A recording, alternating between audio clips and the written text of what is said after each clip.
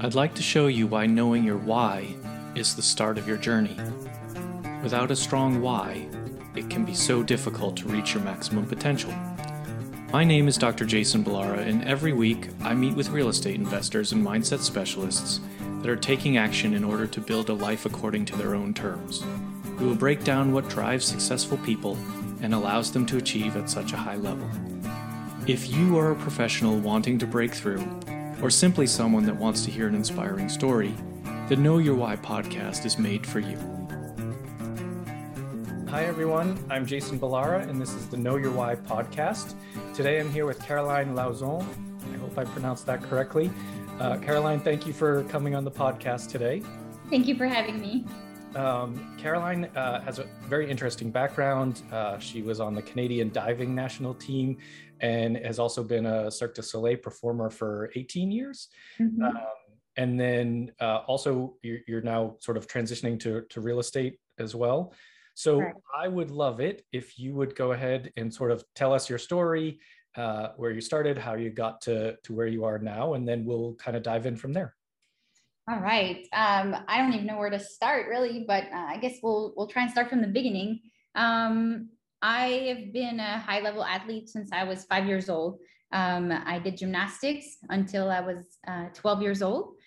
So lots of training, 9 hours a day since I was really, really young. So I guess that taught me discipline and hard work and everything. But I got injured a lot when I was 12. In 1 year, I broke my femur and my back. And then my parents said, I think you need a new sport. This is getting a little bit crazy. So that crushed me a little bit, but it made me switch over to diving, and I fell in love with diving. And I became a national team member after a year of joining the diving team. So it was a good thing in the end for me to switch over. I was national team for about 4 years. And I don't know if you guys followed the Olympics this year, but Simone Biles, who had the case of the twisties, as they called it, on the news, this is exactly what happened to me at the end of my diving career. I got completely lost in my twists, same thing, the twisties. And it was so bad that I lost kind of like all my tricks and had to retire from the competitive sport of diving. While you're competing and doing these sports, Cirque du Soleil is always very present and sponsors some events and everything. So they're very present, and they had approached me already and said, hey, one day if you're ever done with competing, we'd love to have you audition and see if you'd be a good fit as a flyer for us. And as soon as I finished, I gave him a call, and 2 weeks later I was joining for a new project. That was in July 2003. 18 years later, I'm still with the company. I've performed in 4 different shows. I've done the Oscars in 2012. That was quite the highlight of my career. And so I'm approaching the 40s soon. And, you have to think you're not going to be able to do this forever. So about, let's backtrack a little bit. So my mother is, and my grandfather had a furniture store. So I've always been very involved in kind of decor and, decorating houses. And I love this kind of aspect of real estate since I've been really, really young. And then I think when I was 30, and I'm sure that's the case for a lot of people, and it's going to sound very cheesy, but I read the book, Rich Dad, Poor Dad. And it kind of really changed my mind on how I was seeing money. We're always taught, you should save up and save up, and then you can retire, when actually it kind of blew my mind, like, oh my God, like I need to actually invest my money and make my money work for myself. And it just totally switched my mind on this. And so I started having a lot of interest, and I bought my first apartment. And I remember shaking, signing my first contract, and now I look back and it was $89,000, and I was like, oh my God, it was so cheap. Like I should have bought 10 of them. But I made my first investment. That was about 10 years ago. And then I went on to buying a few more homes and blah, blah, blah, investing myself. So 4 years ago, when I was pregnant with my daughter, I had a lot of time. Since you can't perform and you're pregnant, I had about a year to do something. And I decided to get my real estate license because I had already flipped a few homes, very slowly. Like I'm not like a, Property Brothers or anything like that, but flipped a few homes, and I was like, man, this is something that I would really enjoy doing. So I got my real estate license, passed my exam, and funny enough, I passed the exam 2 weeks before I delivered, and I was like, if I don't pass my exam now, I don't think I'll be able to take it again, like once I have a newborn and everything. So I was like, I have to pass now. So I passed it. And then, yeah, it's been 4 years since I got my license. At the beginning, because I had a newborn and I had a full-time job with Cirque, it was a little bit more kind of on the side, very slow. And then pandemic happened and I really went full steam into real estate. And what a year to go full steam. It was crazy. So it's been a year and a half that I'm full-time doing it. I'm just now retransitioning into both jobs full-time, and I'm a full-time mother as well. So very busy. That sounds very busy for sure. Yeah, so that's kind of my story. That's how I got where I'm at today. The why and the how I got here. And I really find myself loving this job.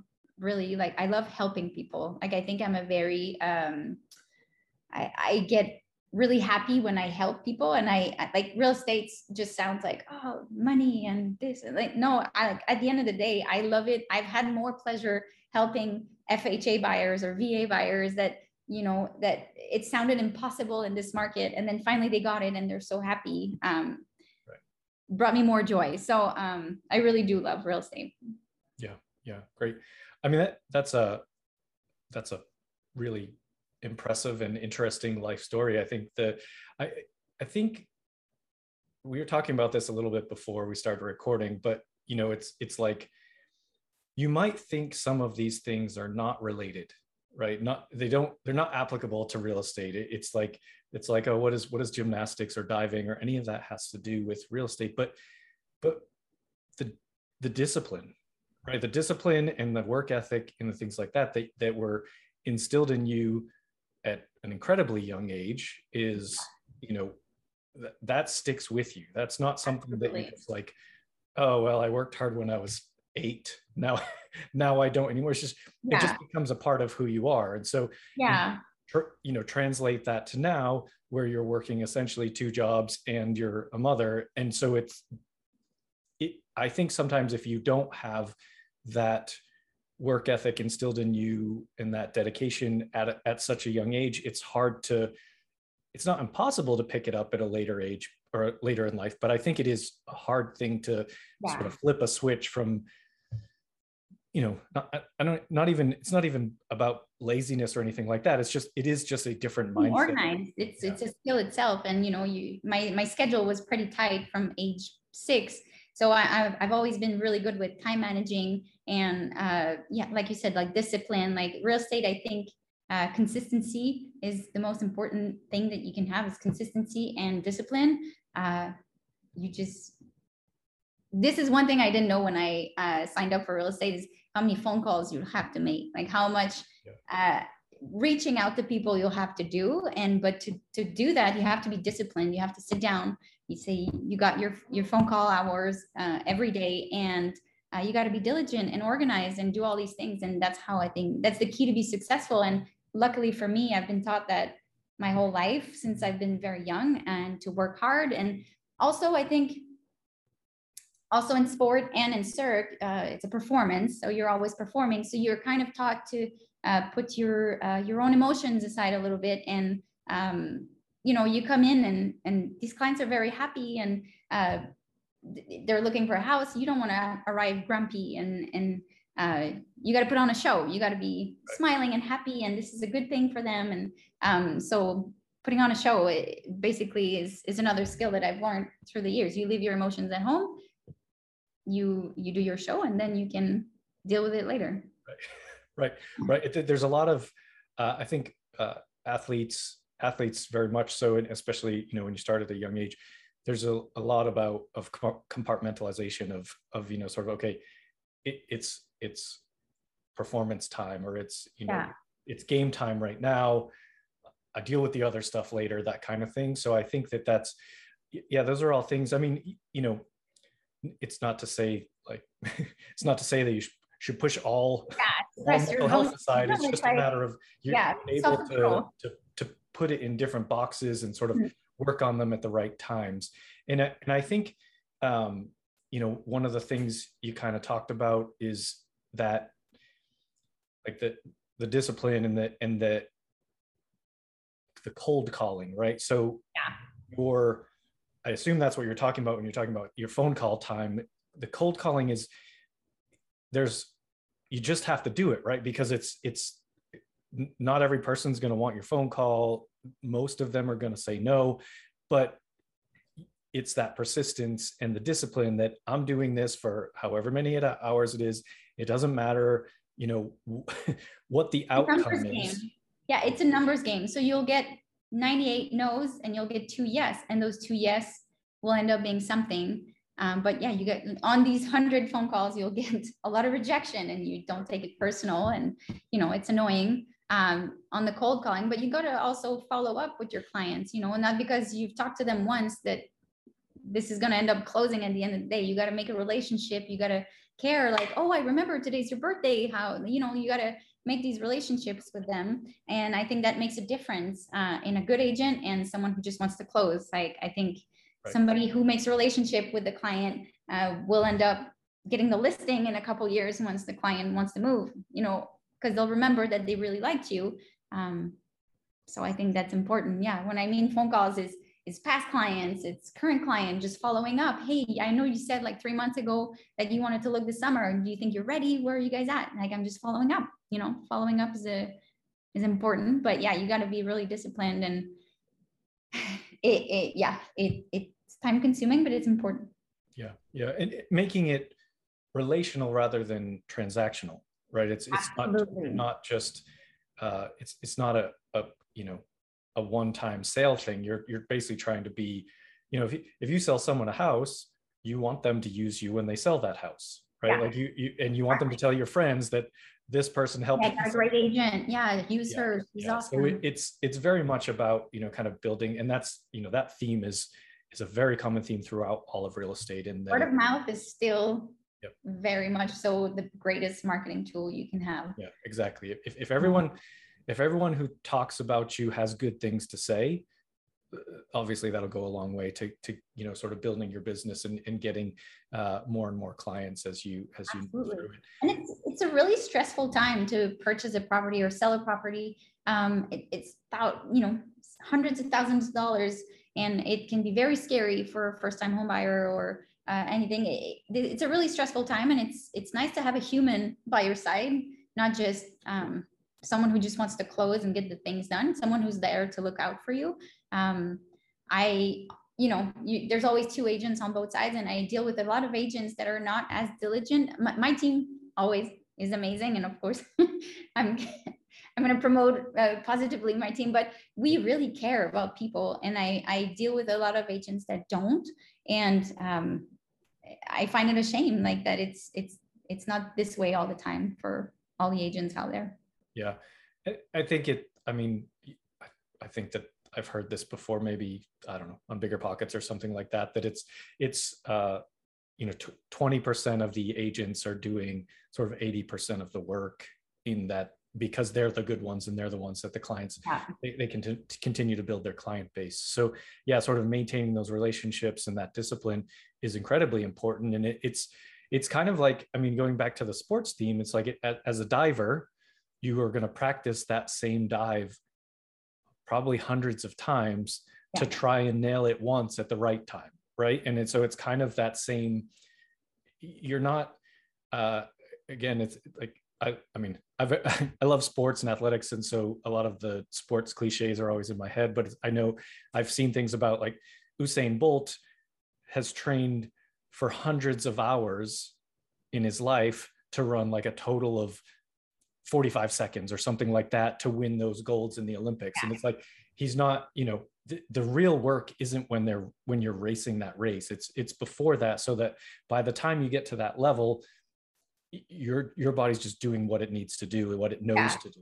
So it's the same in business. Like it's the same. That's why I think it's really remarkable to me to just continue to see the parallels in whatever whatever life you've lived up until the point of real estate or business, and how those correlate far more than you would think. Like I don't think people would think a CERC performer that's going to be applicable to what you're doing in real estate, but it certainly is. And I think people aren't going to think that a veterinary surgeon has like that applies to real estate, but it does. It's just life. It's just life, and it's how to interact with people, how to be a likable human, essentially. Like absolutely, there's a lot to it that you can sort of take from different aspects of your life. So it's really cool to see those parallels, and I'm always interested when I mean the stories that I get to hear on this podcast with people's pre-real estate life is really interesting, and sort of knowing how that impacts them now at this point. So maybe do you want to talk a little bit about kind of what you've done from an investing standpoint for yourself? So I'm not a big investor, but on a smaller scale, any investing is good. I always hate that, like people like I've like people with hundreds and thousands of units, and it's like, who cares? Any investing is good. It's the smart move. But so there was a crash in 2008, and Vegas was hit pretty hard. So I feel like I've been pretty lucky as well in timing in my life. But when I started purchasing property it was about 9 years ago, properties were so cheap. So I bought my first apartment, kind of redecorated everything, sold it, made a little bit of money there. I actually wanted to, this is interesting. I bought this apartment because I wanted to rent it. And the agent at the time, the HOA documents said that we couldn't rent the apartment, but she said, oh, they never look at that, because she wanted to close the deal. And when I came to rent it, I couldn't rent it. So I had to sell my investment much sooner than I wanted to, unfortunately, but I still made some money.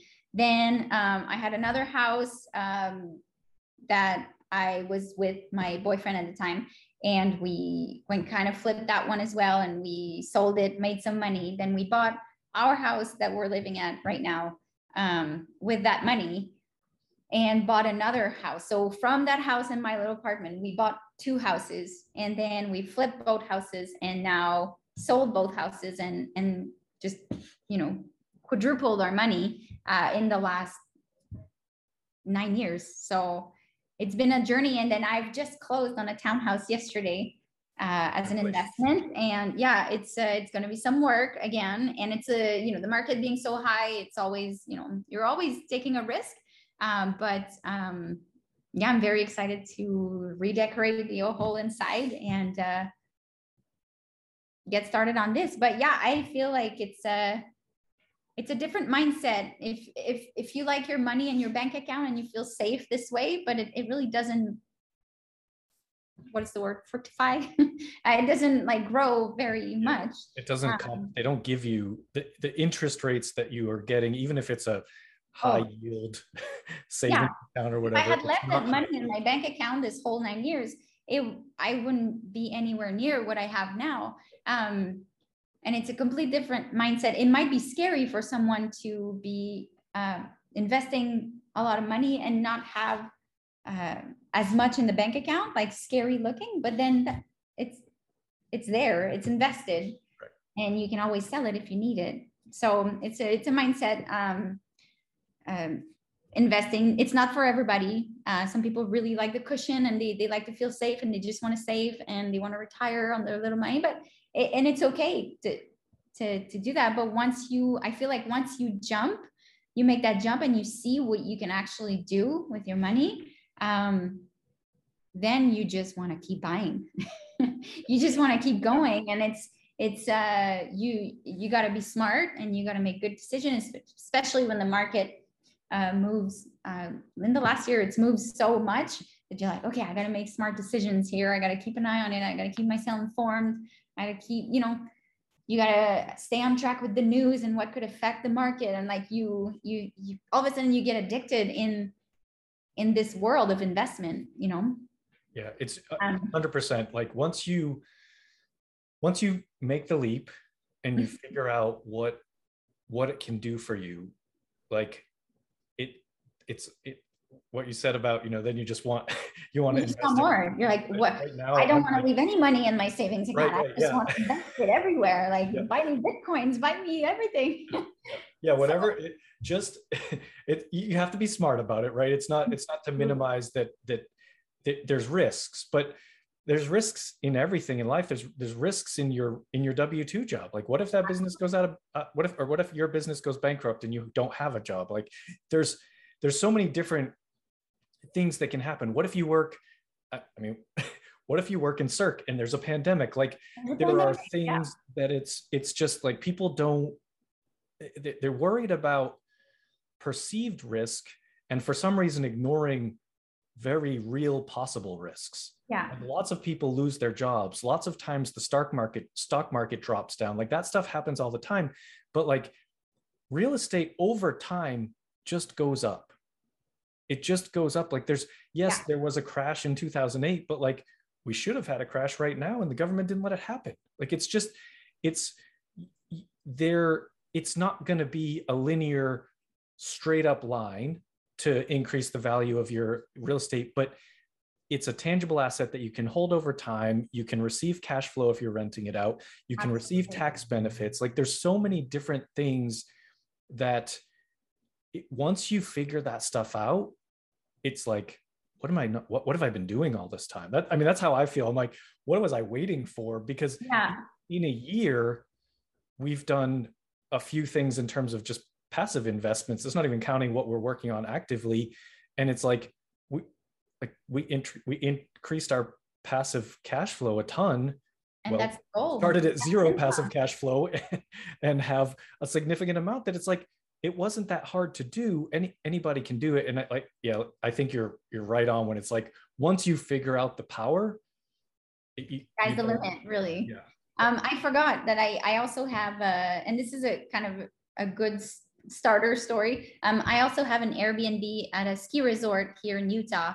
And the property was $52,000. It's right across from the chairlift, the ski resort.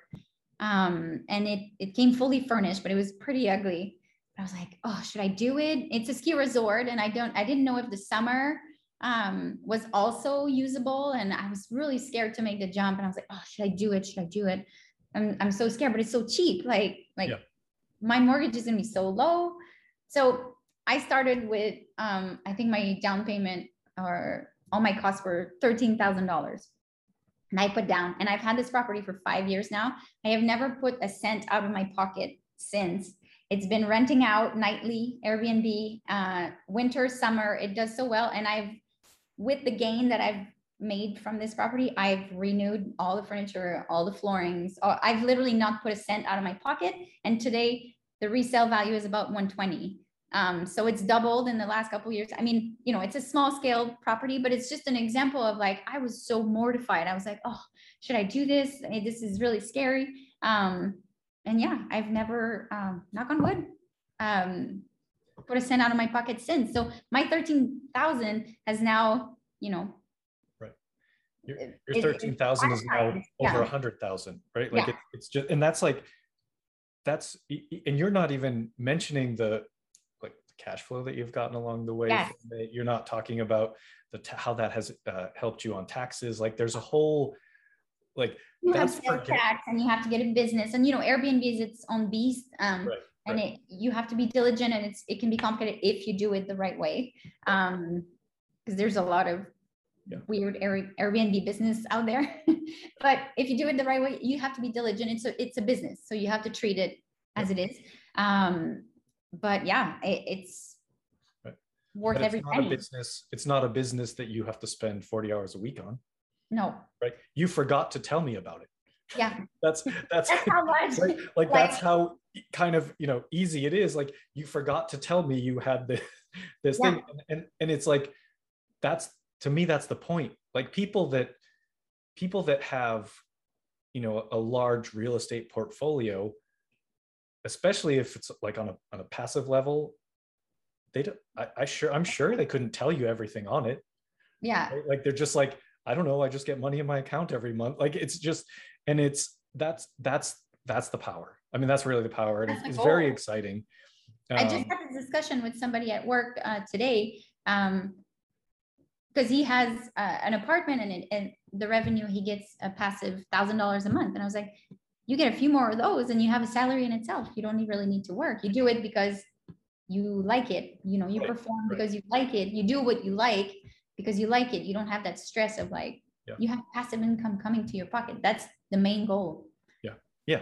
If you create enough passive income that work is optional. You may love your work. Like, I don't want to stop doing surgery. Yeah. That's not my intent here. My intent is that it's up to me. Yeah.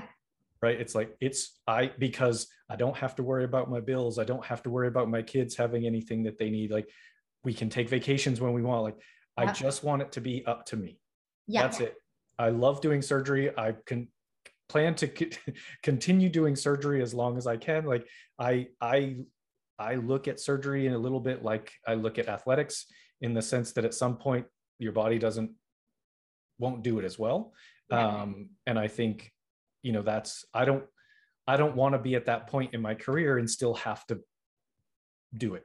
Right. Yeah. I think there's a lot of, when I have the freedom of saying, hey, you know what, time to move on. I'm not doing this because it's time to lecture about surgery or tell, you know what I mean? Like, just be involved in some other way and have that be my choice, and not, I have to keep doing this because I can't retire until I'm 65 and all of that stuff. So it's very much about choices, I think, is really what it comes down to. And it's just that's why I love these conversations, because it's like, it doesn't, you know, you started off like, oh, I'm not a big investor.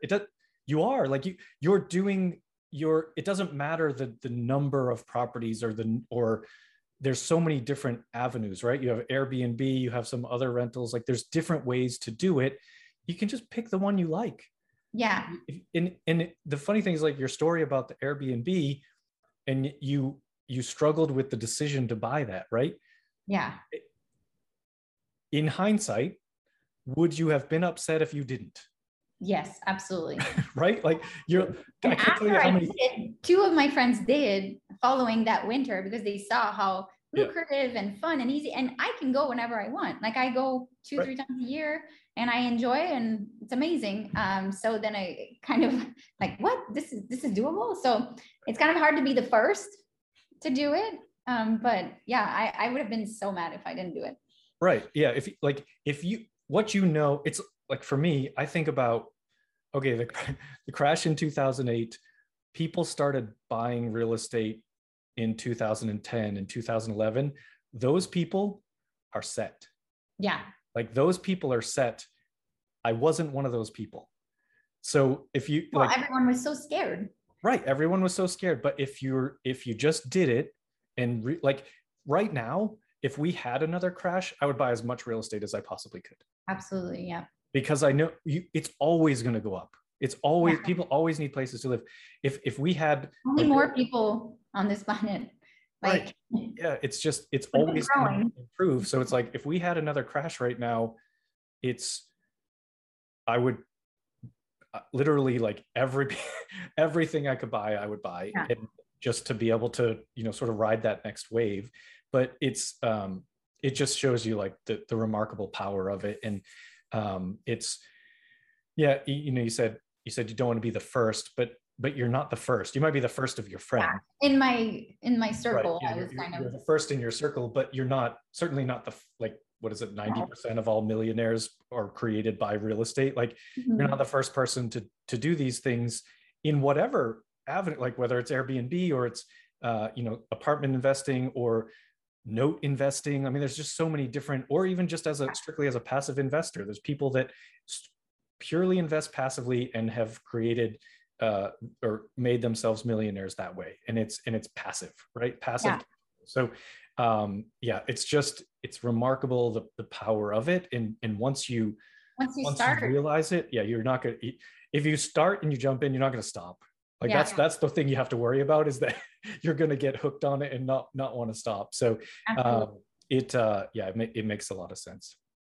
It becomes a challenge, and you meet friends that are like-minded, and you keep up to date together, and like, you see, you talk to all these people, and like, talk to people that are like, oh yeah, I have some Airbnbs here, and like, we made $60,000 last year on our Airbnb, and it's like, that's like after expenses. Like, okay, I need an Airbnb. Let's like, it's just nightly rental business is so good. I think people, especially in the last year, did not want to see other people because of the pandemic. Right. They really wanted to have their little apartment. They wanted to cook. They wanted, no restaurants was open and all that stuff. So they really wanted their privacy. And it did. Last year, I was like, oh no, this is the year where I'm going to have to go out of pocket. And no, it did even better than the other years.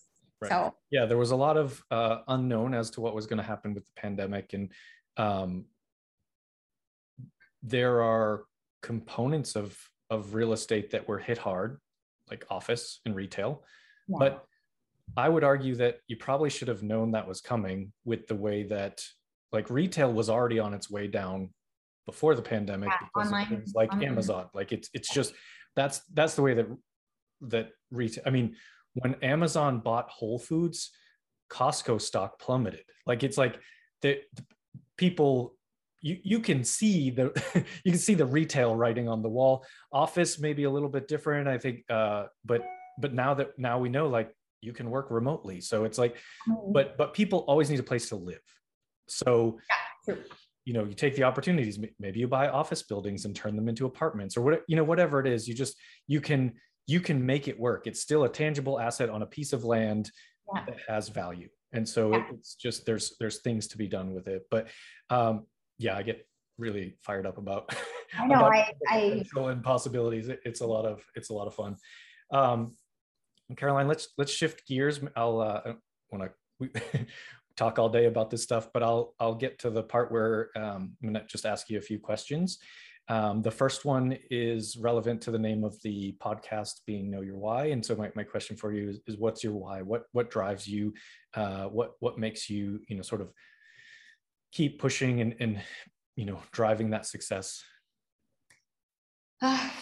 Well, there's different thing. On a personal level, I just love the challenge. And like I said, I'm slightly addicted to investing now. So I love that aspect. And I want to grow to be, a good example for my daughter as well. I have a 4-year-old daughter, and I just want to be able to show her that she can be a strong, independent woman in this world, and, be whatever she wants, and teach her all these good things that I've learned when I was a kid, like discipline and hard work and all that stuff, good morals, and be a good mom. But also my why is I really love helping people. When the pandemic happened, I started a GoFundMe because we had a lot of people here at CERC that were stranded in the US, but they don't have green cards, they can't work, they weren't able to get unemployment because they weren't eligible. So I started a GoFundMe for them, and we raised $21,000 for them. I love helping people. So my why, and I found it, and it's funny because I didn't think real estate was that. I was doing it a bit more on hey, I want to be able to buy and sell my own properties, like investing wise. And finally I fell in love with helping people. I get so much joy, like I'm repeating myself a little bit, but I get a lot of joy with my first time home buyers, making it like almost crying because they were able to buy a house for their family. I had a family, she was an FHA buyer, and she has 7 kids. And in this market, we just kept getting outbid and outbid and outbid. And finally she got it. And when they closed, it was like winning the Olympics. It was amazing. It was so fun. It was great. And then I have another client who came from Brazil. He's got this crazy story. He's a refugee. His father was killed in Brazil, and they came here. They started from zero. They had no money whatsoever. and saved up. And then finally they were able to get pre-approved. And then we found them a house, and the level of accomplishment for these people was, I got so excited for them. And I really love this part. And this is why I do this. I love helping people, not in a cheesy way. This is really what I love to do. No, it's very real. I mean, it's, we talked about like the financial side of the financial power of real estate, but the ability to use it as a tool to give back, whether that's financially or like you're doing, just providing, guiding people, providing an avenue for them to achieve like buying your first house is a very, very big deal to virtually everyone, right? Like that's like, remember I said I was shaking when I signed my 89,000 condo. Like I remember this feeling. Yeah. Oh yeah. No, I bought my first house. I was 25. I bought my first house. This was before the, I got lucky timing wise. This was before the crash, but they would give anyone a mortgage, right? Everybody. That's why the crash happened. They would give everyone a mortgage. I was a good example of that. I don't remember what I put down. It was not very much money. I bought a house for $99,000. Like it needed everything fixed. And I was like, that's all right. I'll figure it out. And it was like, I will never forget that house. And I will never forget what it did for me. Like I used that house. I got lucky. I sold it sort of right before the crash, but was able to refinance a couple times, pay off school loans, buy the next property. Like it did so much to get me going give me that confidence that investing in real estate really does make sense. Even you just start however you can start. Yeah. And absolutely. Then it will grow. And it's not get rich quick.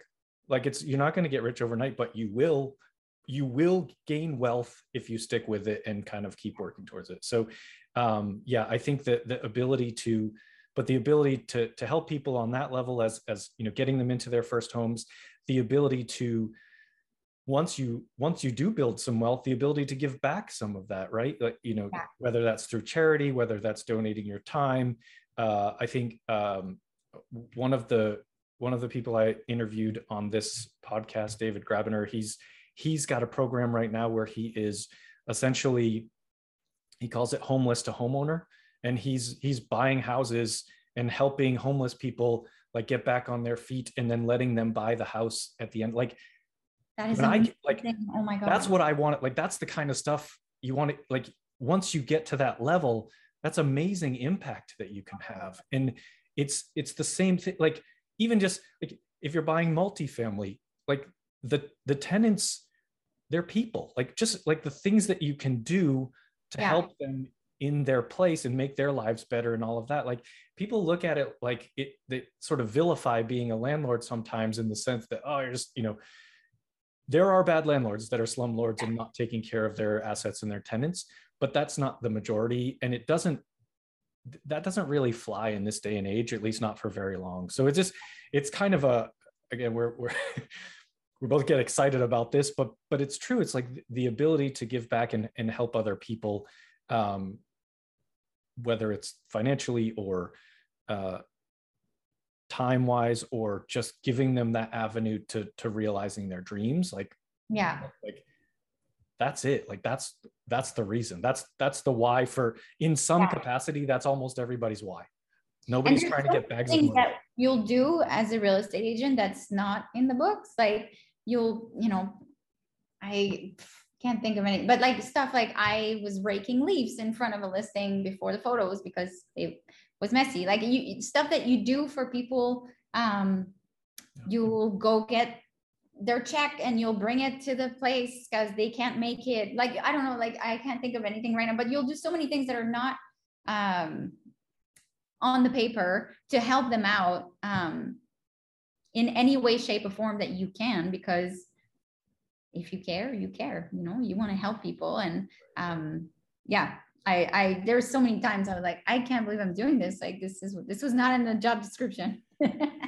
Raking isn't on the test for becoming a real estate agent. I staged the entire house because my client was out of town and I was selling her townhouse, and I just wanted it to look the best it could. You know, I know that in this market you could totally do cell phone photos and it would sell pretty easily because it's such a hot market for sellers. But I also take pride in everything I do, and everything that has my name on it has to be good. So I staged the whole thing and raked the leaves and, got down to it and made it the best it could look. So yeah. It just comes back to, what we talked about earlier, is just being a good person who cares. Right? Yeah, exactly. Relationships and not just transactions. So very, very, very cool. All right. Second, so we're going to probably have some fun tangent on each question, but let's go to the next one. So tell me something about, and maybe we've already touched on some of this, but something about yourself that maybe people don't know. We know you were a gymnast and a diver, but maybe, a new hobby or a special skill that you have, something that you feel comfortable sharing. Wow.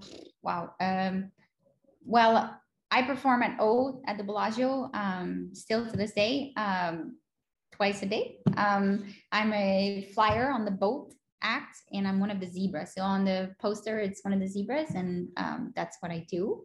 Something special. I have so many hobbies. I don't know, but I do love the outdoors, sports. I don't know. That's a hard question. I'm a foodie. I love restaurants, and Vegas, we're pretty spoiled with that. So I love to discover new restaurants. But yeah, I don't know. I do woodworking. Oh, really? That's cool. Yeah.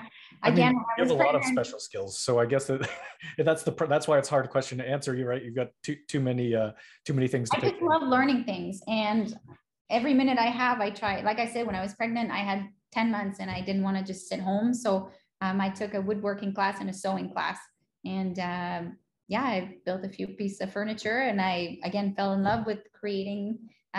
You gain such a respect for furniture once you make a table or make a chair or even just a box. You understand why real wood furniture is so much more expensive than the little Target nightstand that you get. You appreciate good stuff. Once you learn good craftsmanship, it's a little bit hard to go back. Absolutely. I still do. I love my IKEA, but you know what you're getting if you're getting IKEA or Target furniture. That's a different thing than like a handmade piece of furniture that absolutely has a totally different feel to it and everything like that. So I also love woodworking, so I totally understand what you're saying. That's very cool. Mm-hmm. All right, so we'll put whatever you like in the show notes, but what's the best way for people to reach out to you? So if they hear this podcast and they want to connect, how would you like them to reach out to you?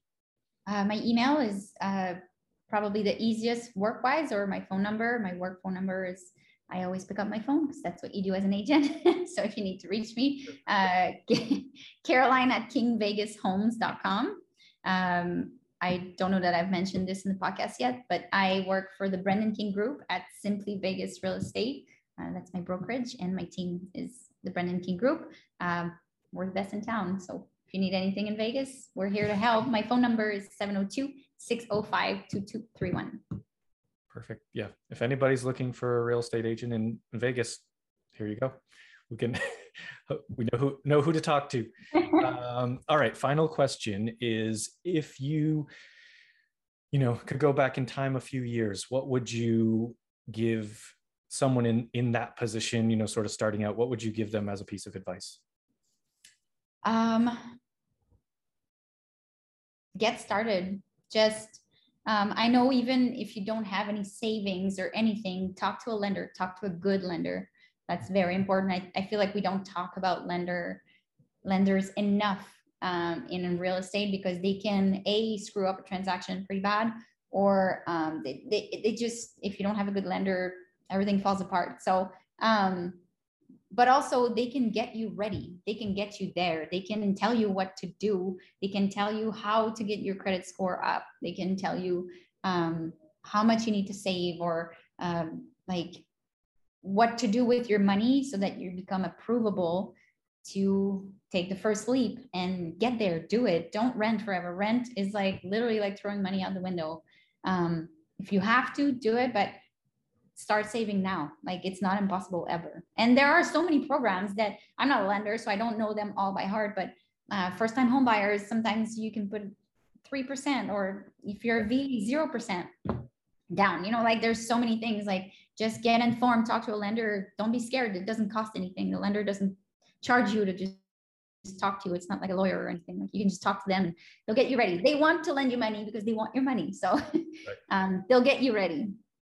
Yeah, no, that's a really good piece of advice. You know, talk to a lender, talk to multiple lenders, right? Absolutely. And ask the questions. I think your point about they can get you ready. Like, if they're saying you're not ready to be approved or something like that, ask that question. What do I have to do before I come back to you the next time so that you'll say yes, right? And just and find those pieces of information out, and it'll, because you're right, it's doable. Everyone can do it. People are very wary or scared of talking to either an agent or a lender, but really at the end of the day, we're here to help you get there, you know.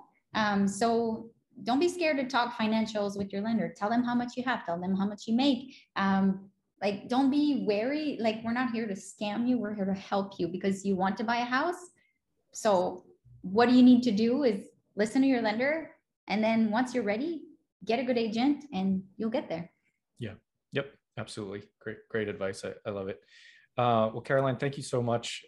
Really enjoyed this conversation. Thank you for coming on. And like I said, we'll get everything, your contact information, in the show notes so people have that.